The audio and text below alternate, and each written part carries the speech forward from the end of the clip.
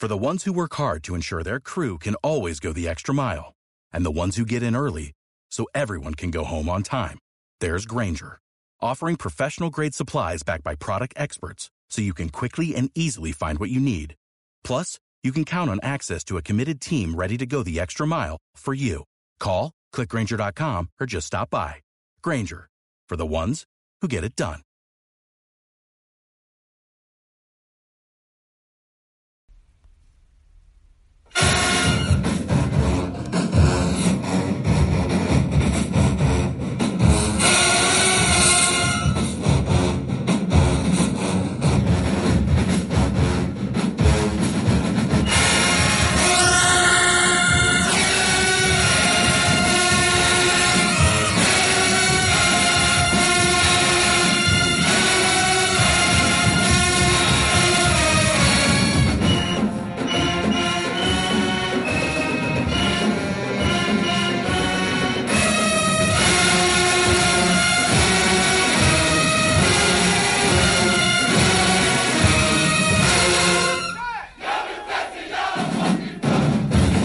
Tiger fans, welcome to episode 215 of the official Tiger Talk with the 1400 Club podcast, bringing you all the latest news, updates, and buzz surrounding your mighty JSU Tigers. I am the Corey C. Be sure to download and subscribe to the podcast to be notified of all future episodes. Apple Podcast listeners, rate and review the show, and everyone, follow Tiger Talk with the 1400 Club on Facebook and Tiger Talk 1400 on Instagram and Twitter.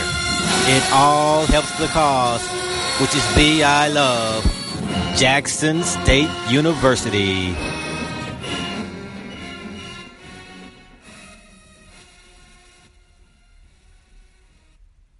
And today I'm joined by Mike B. What up, Mike?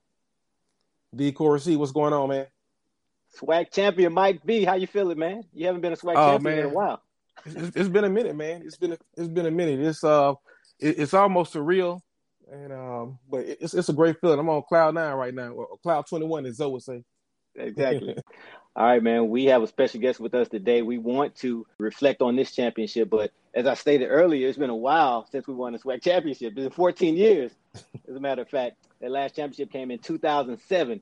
So we wanted to reach out to a player from that 2007 team to talk about that team, talk about this season, and also talk about that downtime in between.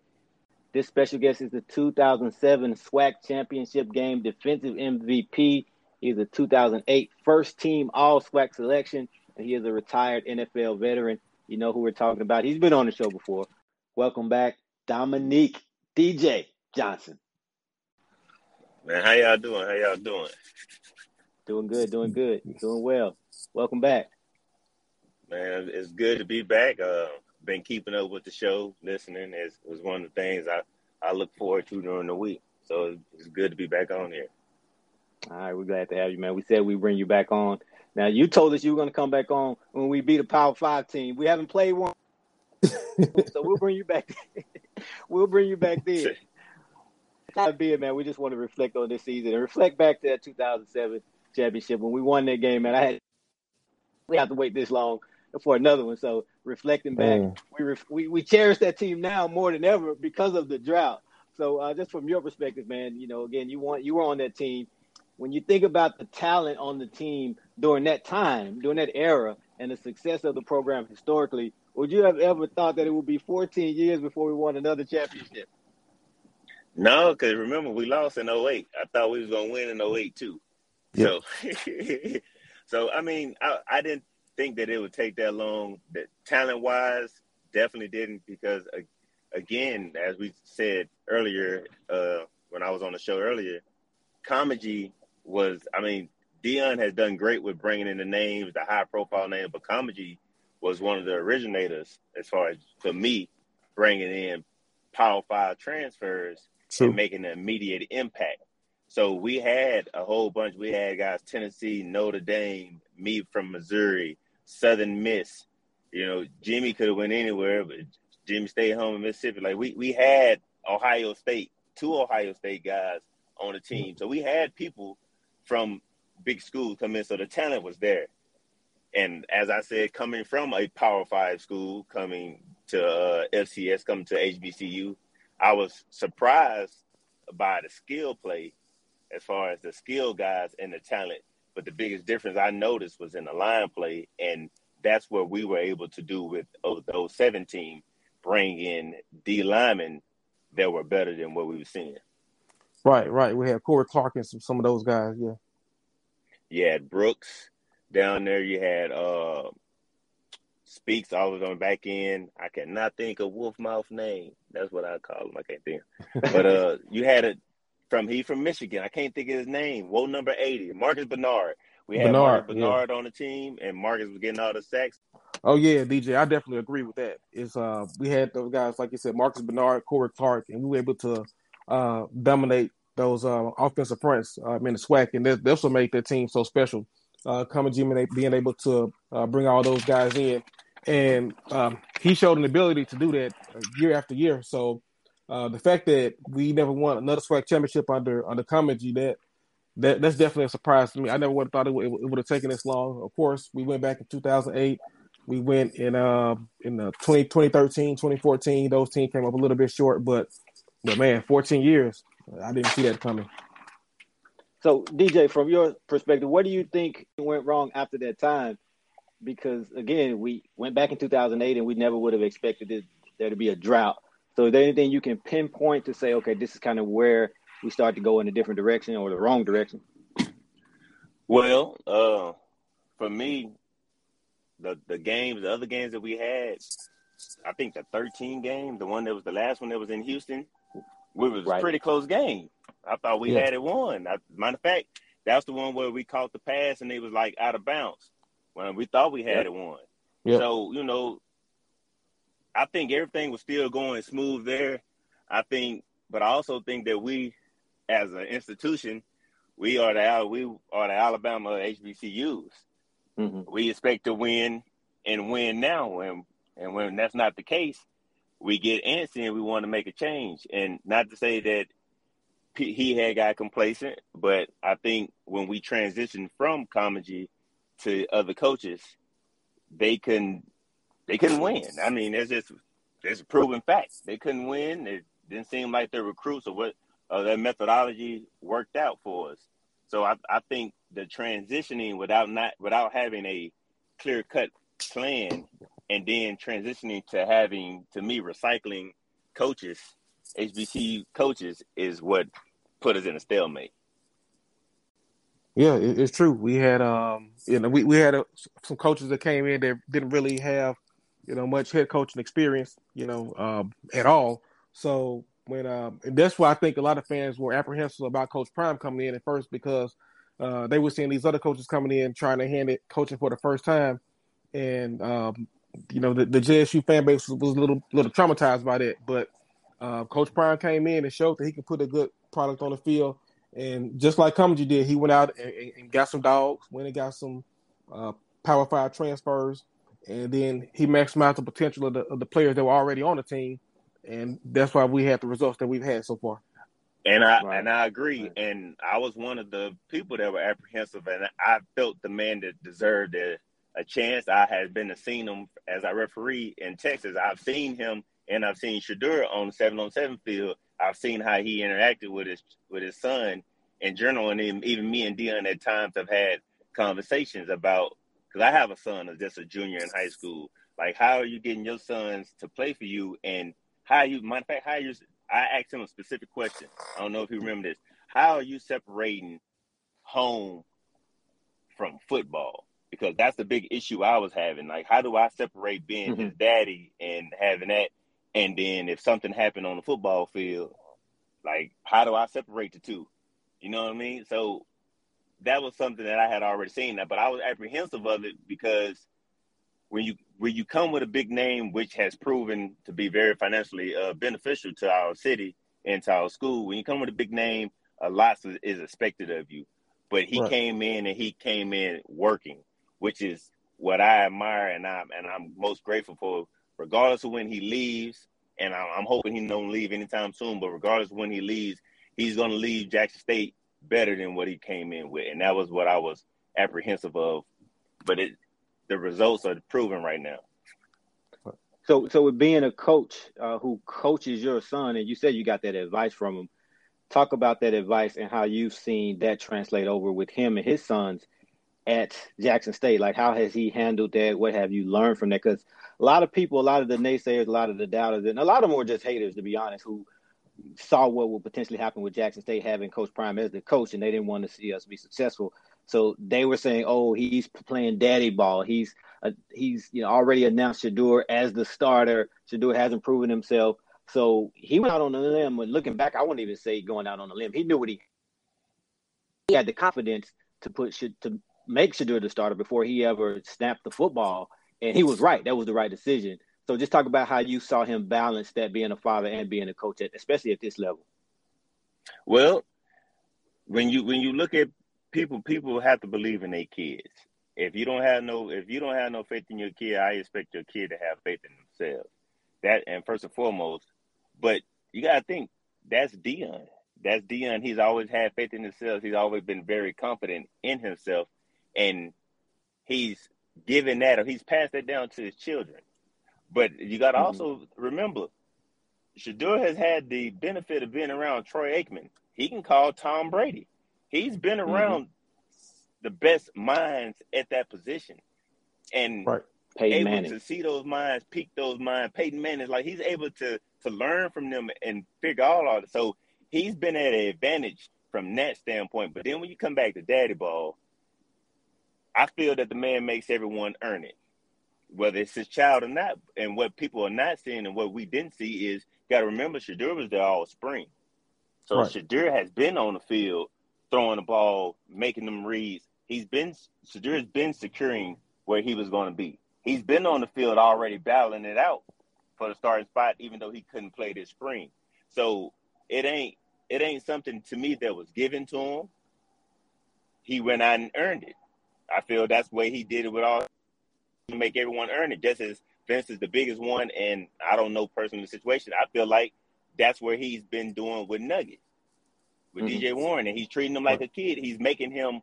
You came in with high accolades and everything, but he's making you earn everything you got, because when you get to the NFL, them accolades don't mean nothing. Yes, guaranteed money means something, but you still got to go out there and beat somebody to be the dog, to be the starter, and then once you become that guy, now they bringing in somebody else to come and beat you.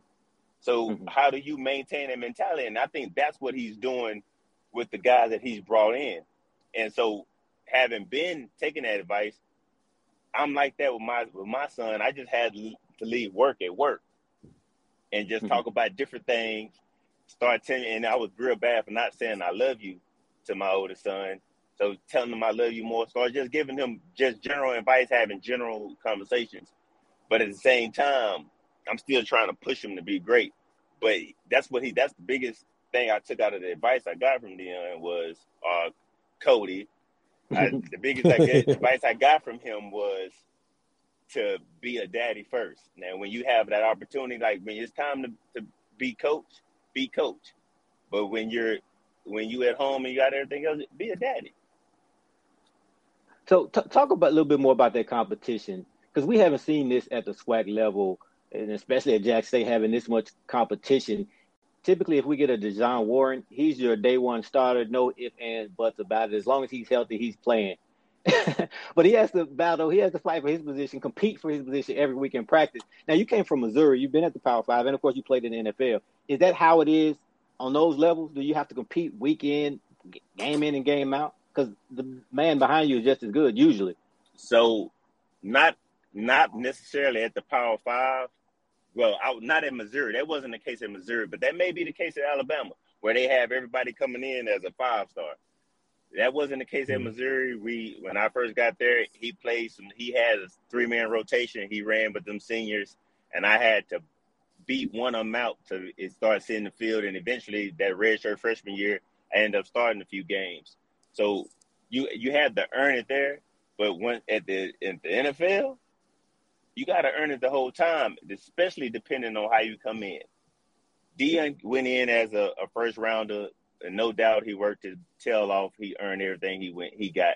I came in undrafted. So I was looking at people every Tuesday come in to the indoor facility, try out for the team. I was looking at guys beside me change all the time. You know, it's like having a new friend every time, having a new neighbor. Oh, this neighbor don't never stay here long.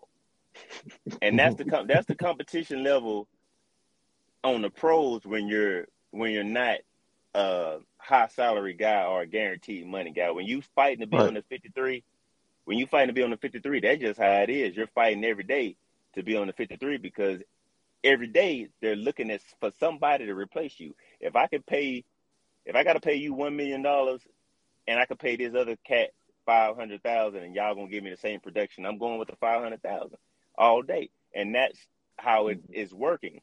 Now, I see him translating that, especially with having the pro coaches. I see them translating that and shaping our young athletes' mind now to show that it's a grind every day. You have to go out and get it literally every day, especially if you want to be on the level that you claiming you want to be. Now, if you just all talk and that ain't what you want to be, you're going to get your shot initially, yeah. But then you're going to give it up because you're going to get complacent. And I think what he's doing with the Houstons, especially with Warren, because that's who I watched real heavy this year. What I think he's doing with him is shaping his mind to where he's going to be a dog. And now he's going to understand every day I step between these lines or I'm sitting in this meeting room, I'm going to be on point. I'm going to be on my toes. I'm going to be ready for whatever they got coming. And whoever steps beside me, we finna go at it. And we can smile and be friends later.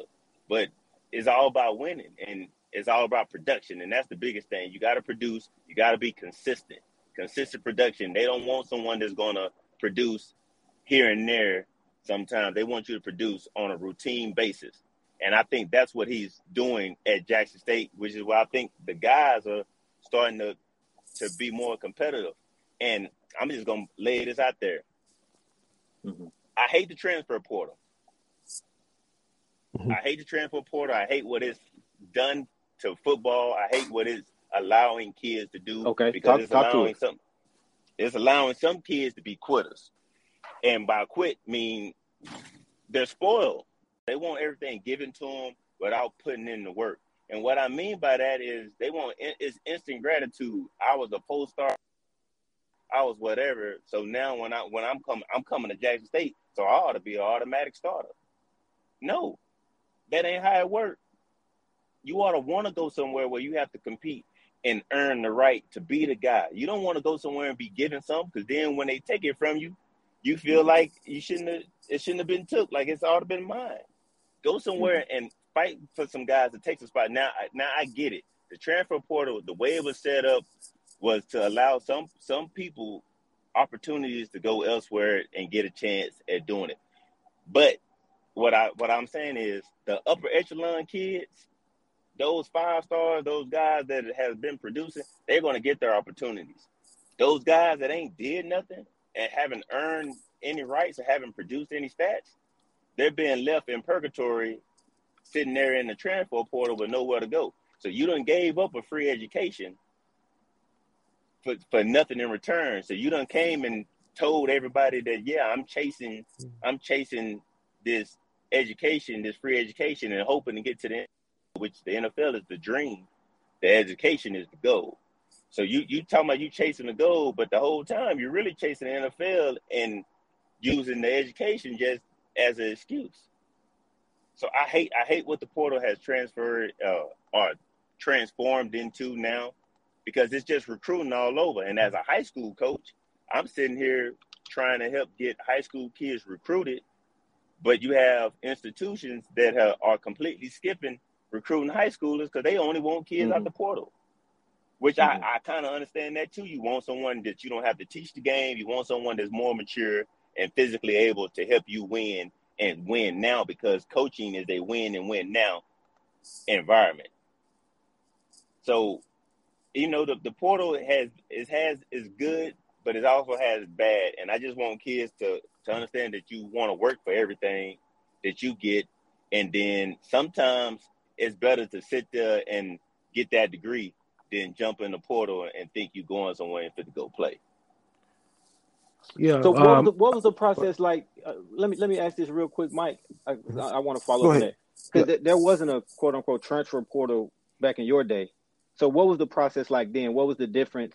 What were the differences? What are the similarities? Like, did you have something lined up before you decided to transfer, or just kind of walk us through that? Because, like you said, a lot of times these kids enter the transfer portal and they're just out there because there's so many names in the portal now, and they end up losing the scholarship and not playing football anymore.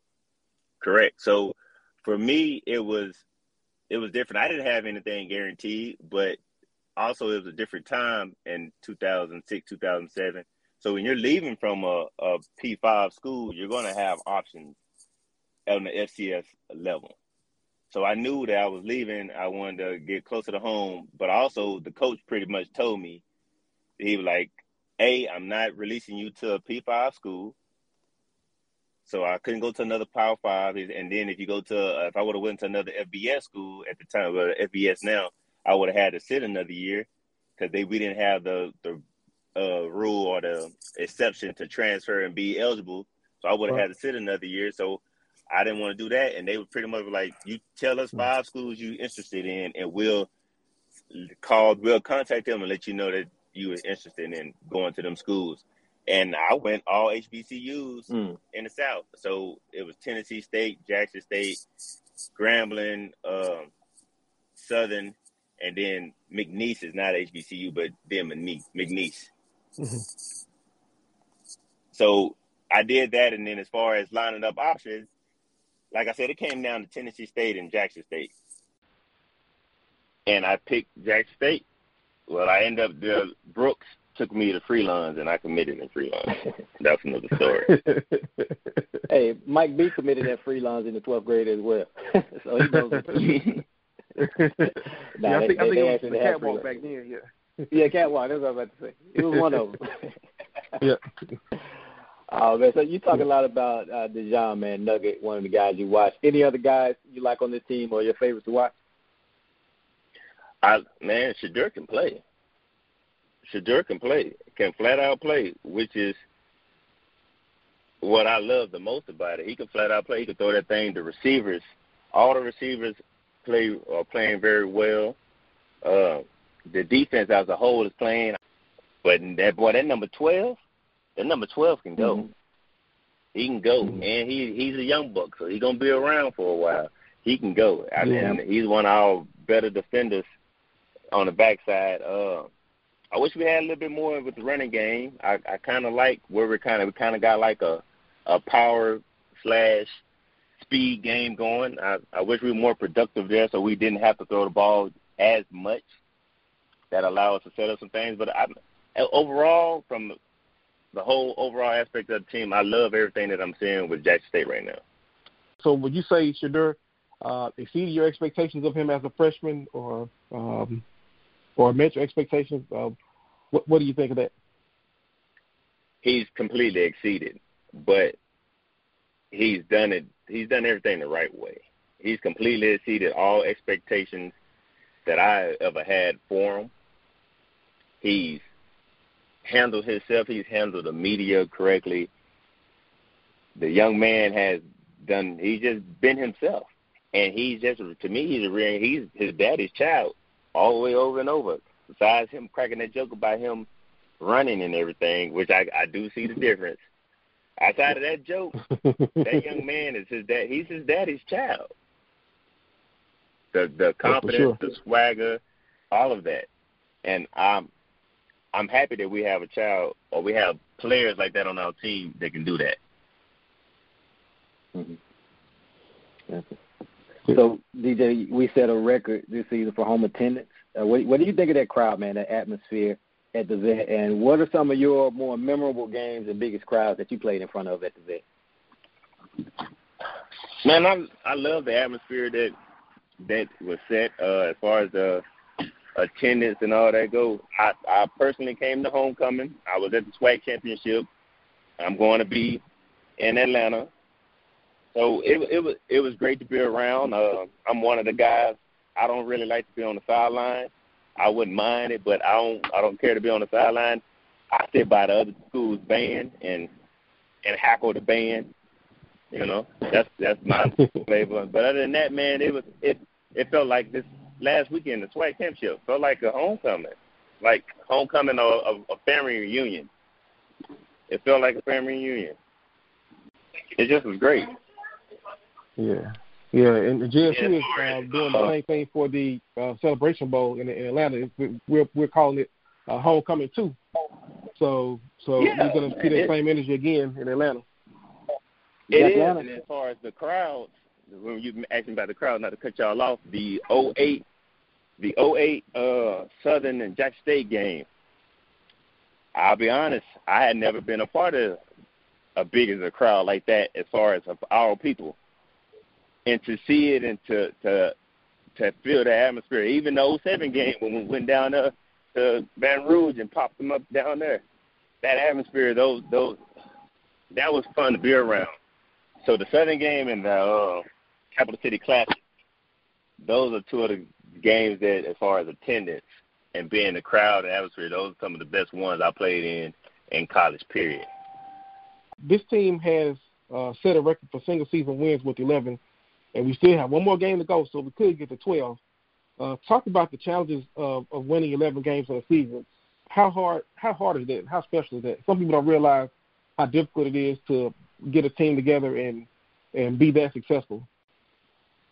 I think it's great, man. I'm a high school coach, and high school and college is completely different. But we went 9-3. We lost 3 games this year by a total of 13 points. 3 games by a total of 13 points. So and we lost in the second round on last-minute field goal, so 22-21. But every game is hard. Yes, we have them opponents that we feel we're supposed to beat, that we're going to beat.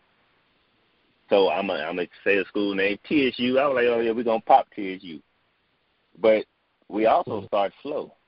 This team was a slow starter, and once we would start slow and get behind the 8 ball, and it's a second half team. Once the second half comes, they're like a completely different team.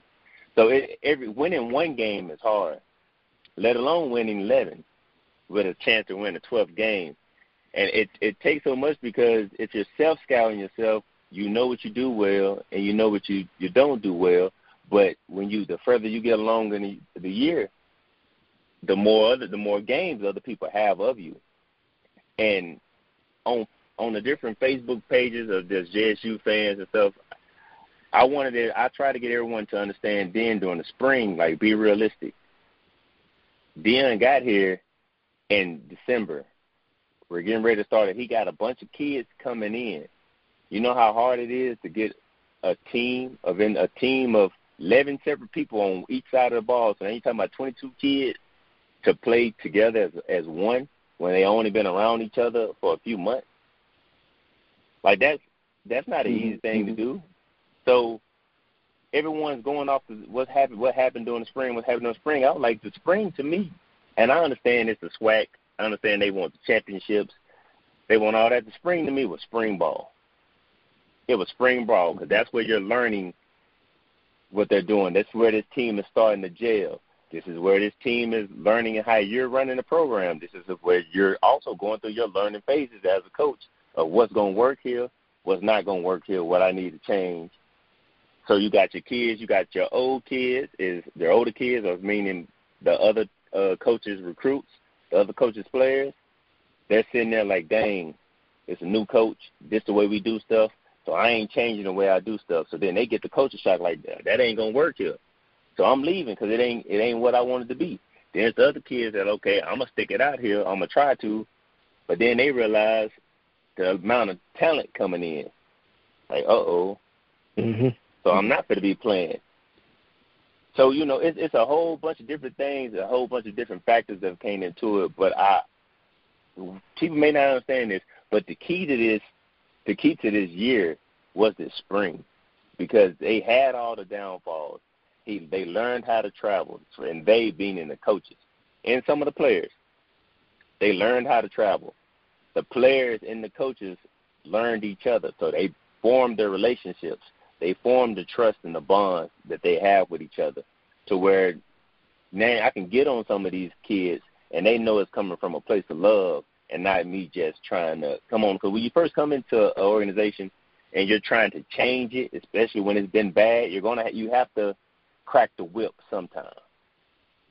Sometimes you got to crack the whip. Sometimes you have to be defiant on this is, and not defiant, but you have to just stand your ground on this is my foundation, this is going to be my rules, and this is how it's going to be. And, yes, some people are going to leave, but people are going to come back. Some people are going to fight it, but eventually they're going to jump in line and get along with it.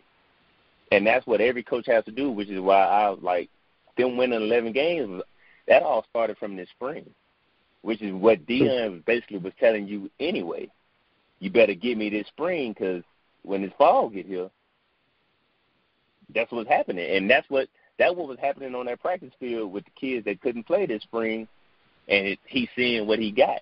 They seeing what they got. Them kids out there fighting with each other, working hard with each other, this brotherhood, this bond, this sweat. That's what they was developing. So when they came to this season, a lot of that stuff was already in place. Yes, it was still new faces and new people coming in, but the core of the team had already been built. The foundation of it had already been built, and you can only go where your leaders go. And he was able to get those key names to buy in, and that's the reason why they're where they are now, because had he not been able to do that, we wouldn't have 11 wins. Then they'd been like, y'all experiment failed. Mm-hmm. But because the way he handled it, that's why the 11 wins was able to there. That's why we were able to do what we were able to do. That's why this team, you don't see this team fighting each other. You see this team holding each other heads up and saying, next man up, we better go get it. And that's the difference.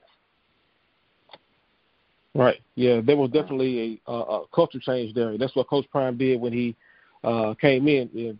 Remember when he came in, there was a couple of guys that he removed from the team because of misconduct, and fans were, wondering, hey, why is he doing that? But Coach Prime had a vision.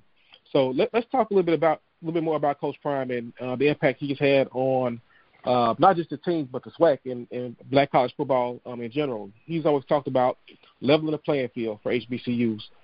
You've played at that Power 5 level. So what do you think of the strides he's made so far, and what are some of the things that are needed on an HBCU level in order for us to really level this playing field, so to speak?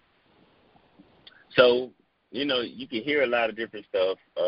Like I said, me and LeBrose Hedgeman were back in town for the SWAC championship, and we went up to the Walter Payton and stuff on Sunday, the day after the SWAC championship, and just to kind of see some of the changes. We hadn't been on campus. LeBrose he was at Notre Dame. Obviously, I had been in Missouri, but he was also part of that 2007 team. So we were there, and we were walking through with Coach Scott, who was our strength and conditioning coach when we were at Jackson State, but now he's the director of athletic facilities on campus. Coach Scott was just showing us and telling us what was happening in the Walter Payton. They're putting a clinic in the Walter Payton. They have the athletes feed like their own cafeteria, their own lunchroom in the cafeteria. Like they showing us where they're turning half the Walter Payton into straight football stuff, putting up the football coaches' offices and putting up where the meeting room is going to be at and where the new training room is going to be at. All the stuff that he was talking about and showing us was stuff that you like, this is what you see at a Power 5 school. This is what you see at an FBS school. You go in there, they have a training table. They walk you, and I went with one of our players that's going to Texas A&M, and I walked through Texas A&M. They show you their training room.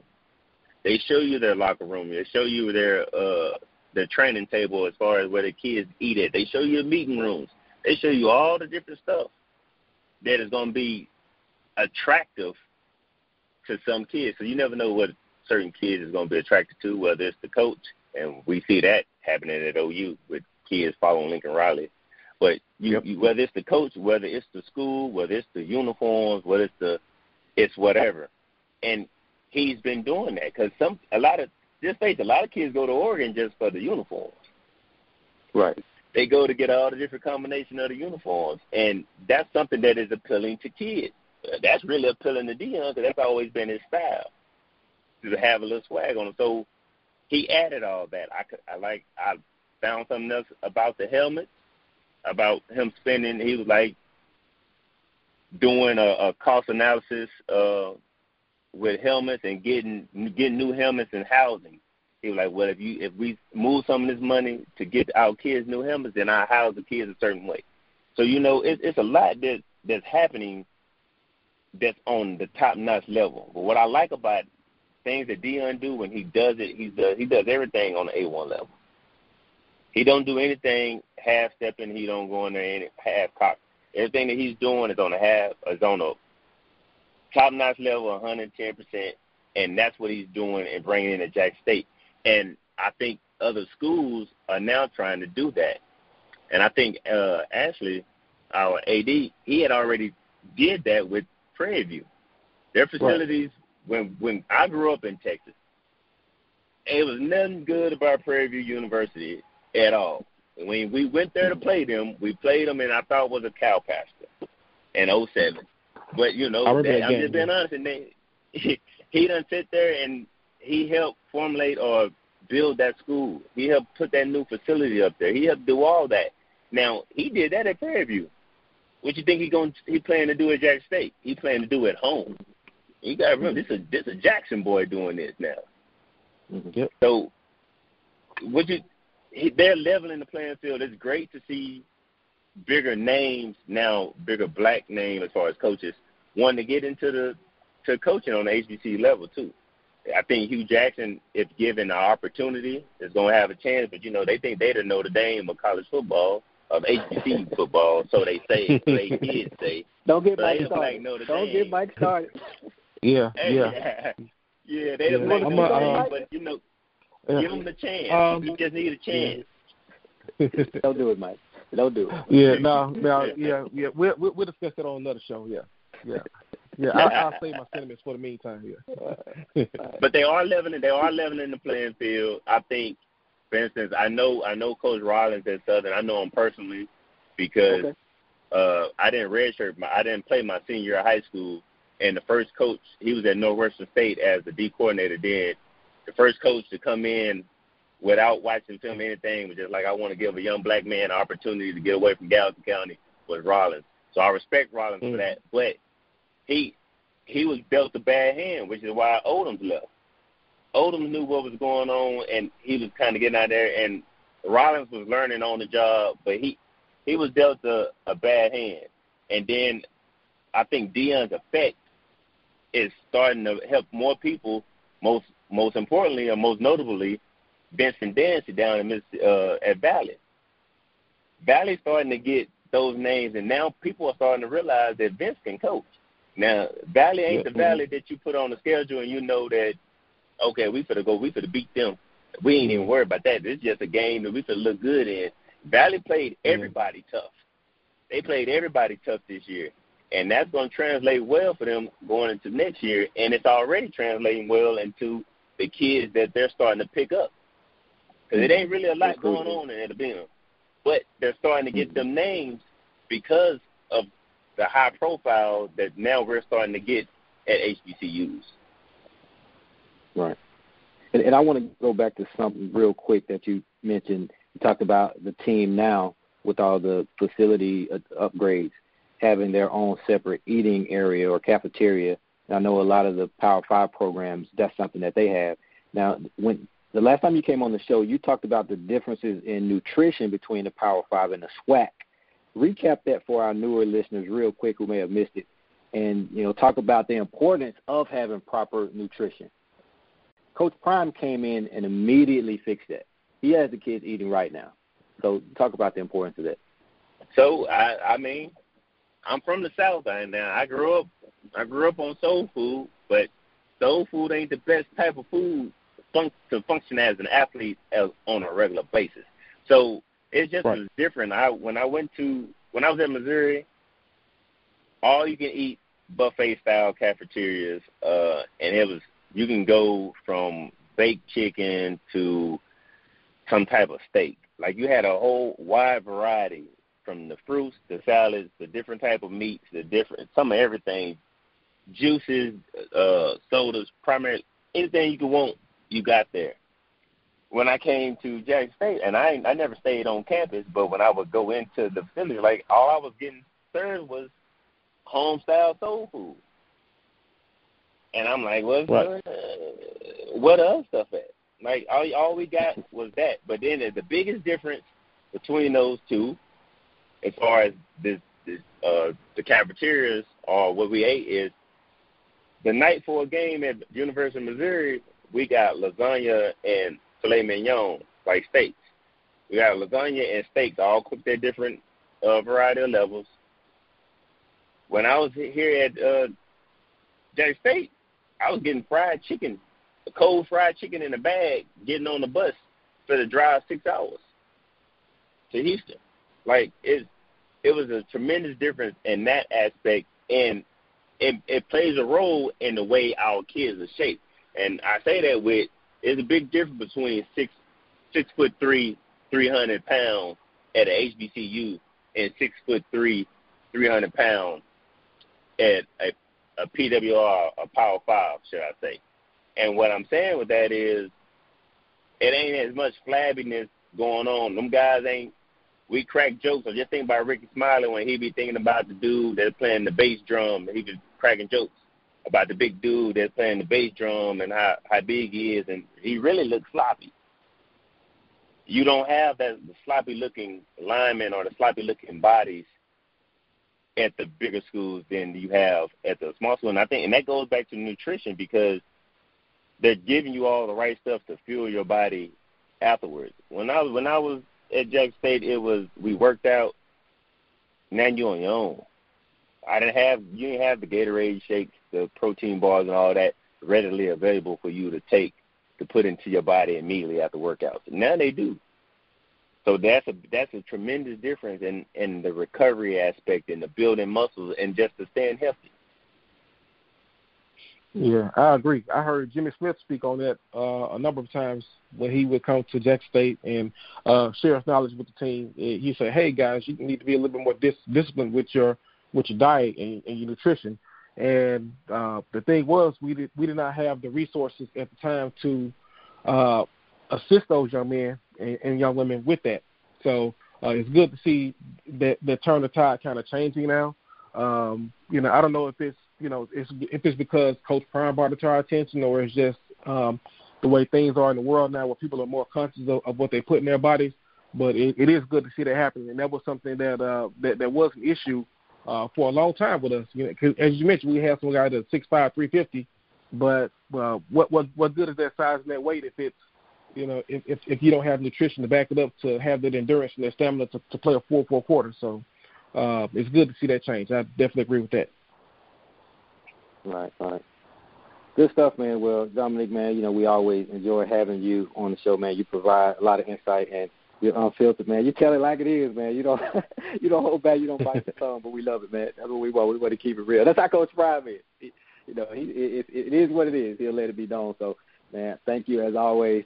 Before we let you go, man, let's have a little bit of fun with it, though, especially since you like to keep it so real.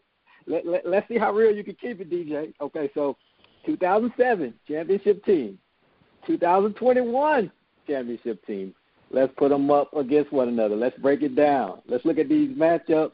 Who's better in what areas? Let's talk about it. Let's start right there with you, DJ, Mr. former NFL cornerback, all swag. We know the resume, but man, we got a group of receivers over there on the 21 team. Wyman ain't got the chief corners of the world. Wyman ain't catching nothing. That's how I'm coming out the gate. Out the gate. That's how I'm coming out the gate. I'm calling his name out because the young man is bald. He put his name out there. So when I step on the field, I'm calling for Wyman. I'm telling him, come over here. That's the one I want first. Then I'm going to tell Seven to come next. And whoever else step up, tell them to bring them on too. Yeah, because for man, Shador going to throw the ball to him, but that's what we want to go to, so that's where I need to be. Yeah. Okay. Yeah. So you prefer man coverage or zone coverage or just whatever. I was an off man. See, I think our kids, they play very, very well, but we're a deep ball team. See, eliminate the deep ball and make them have to beat me with something short in front of me. Now, I'm gonna say this, and I love two different styles of quarterbacks, but that Shedeur can put the ball out there, so I'm gonna have to get in shape first. Before I go out there running with them kids, I'm gonna have to get in shape first. But no, we're talking about the 2007 DJ in his prime. I'm not talking about in your prime. Hey, this prime, this version of me will get him too, because I ain't gonna go out there with him. But yeah, the 2007 would have got him, no doubt. Oh man. So what about what other matchup you want? You got one, Mike? Yeah, I got one. Magic Man Jimmy Oliver versus this 2021 defensive line. Do you think he can shake him off? You think he can make some big plays on this defensive line? Can he escape that pressure, man? Because Mr. Houston means business. That's my quarterback. P.O. voice. My quarterback. I think Jimmy do some things. I ain't putting that past Jimmy at all, or what he couldn't do. I ain't putting that past Jimmy at all. So I'm riding with the one I know. Yeah. He won me a ring. That's who I'm riding with. Yeah. Now, Corey, on a previous show, I called Jimmy my GOAT QB, because I've seen a bunch of Mississippi quarterbacks at the high school level, and Jimmy's my top 5. We talk about guys like Steve McNair and Brett Favre and all these guys. Jimmy's my top 5. So I'd have to agree. I think Jimmy can make some plays on his defense. He can scramble and get upfield when necessary, and then he'll drop back and hit his receivers when necessary. So I'm with DJ on this one. I'm gonna keep it, like I say, I keep it all the way 100. Those are my opinions about those guys. Overall, the talent level on this 21 team is better from the whole perspective. It's better. Them young men, it's a lot of different type of cats out there. So as a head-to-head matchup, I don't think we get them. But I think we going to punch them in the mouth first, especially because they start slow. We're going to punch them in the mouth first, and we're going to have to try and ride out to get the decision. But I don't think we can knock them out.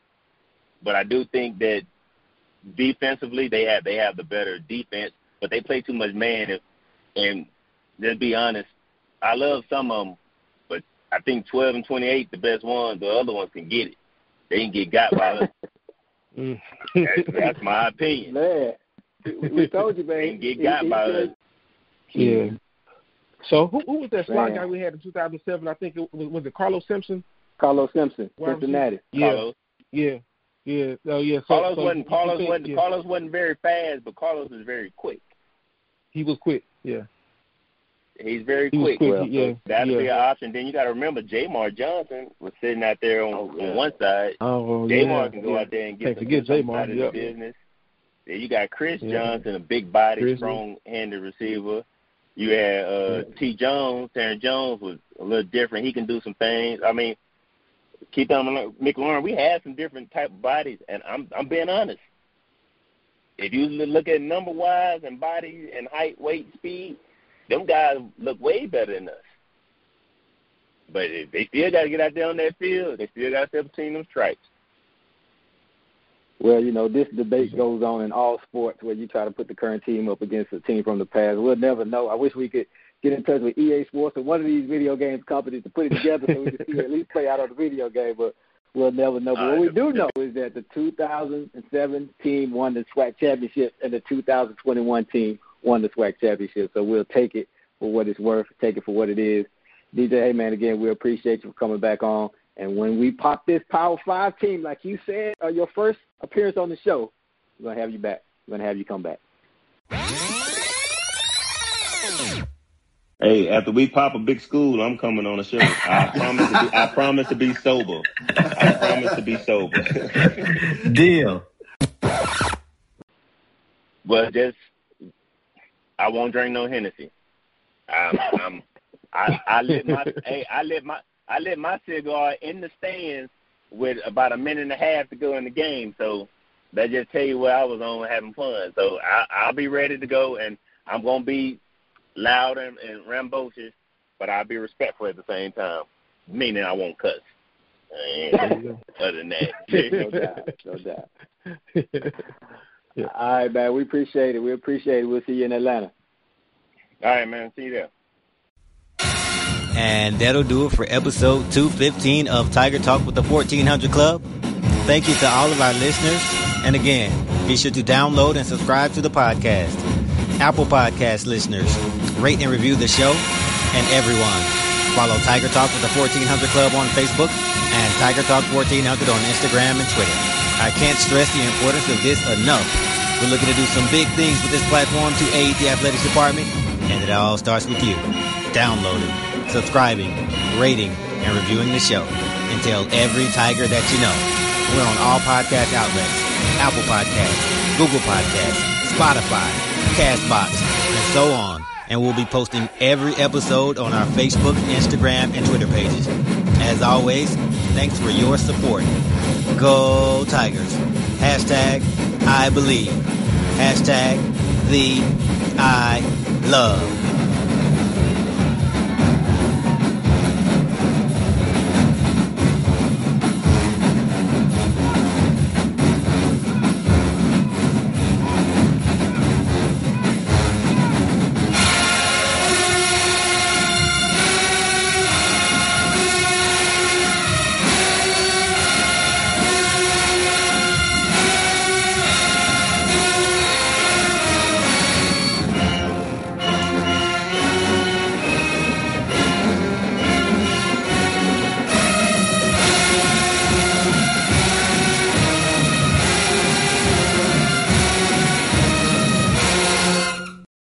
For the ones who work hard to ensure their crew can always go the extra mile, and the ones who get in early so everyone can go home on time, there's Grainger, offering professional-grade supplies backed by product experts so you can quickly and easily find what you need. Plus, you can count on access to a committed team ready to go the extra mile for you. Call, click Grainger.com, or just stop by. Grainger, for the ones who get it done.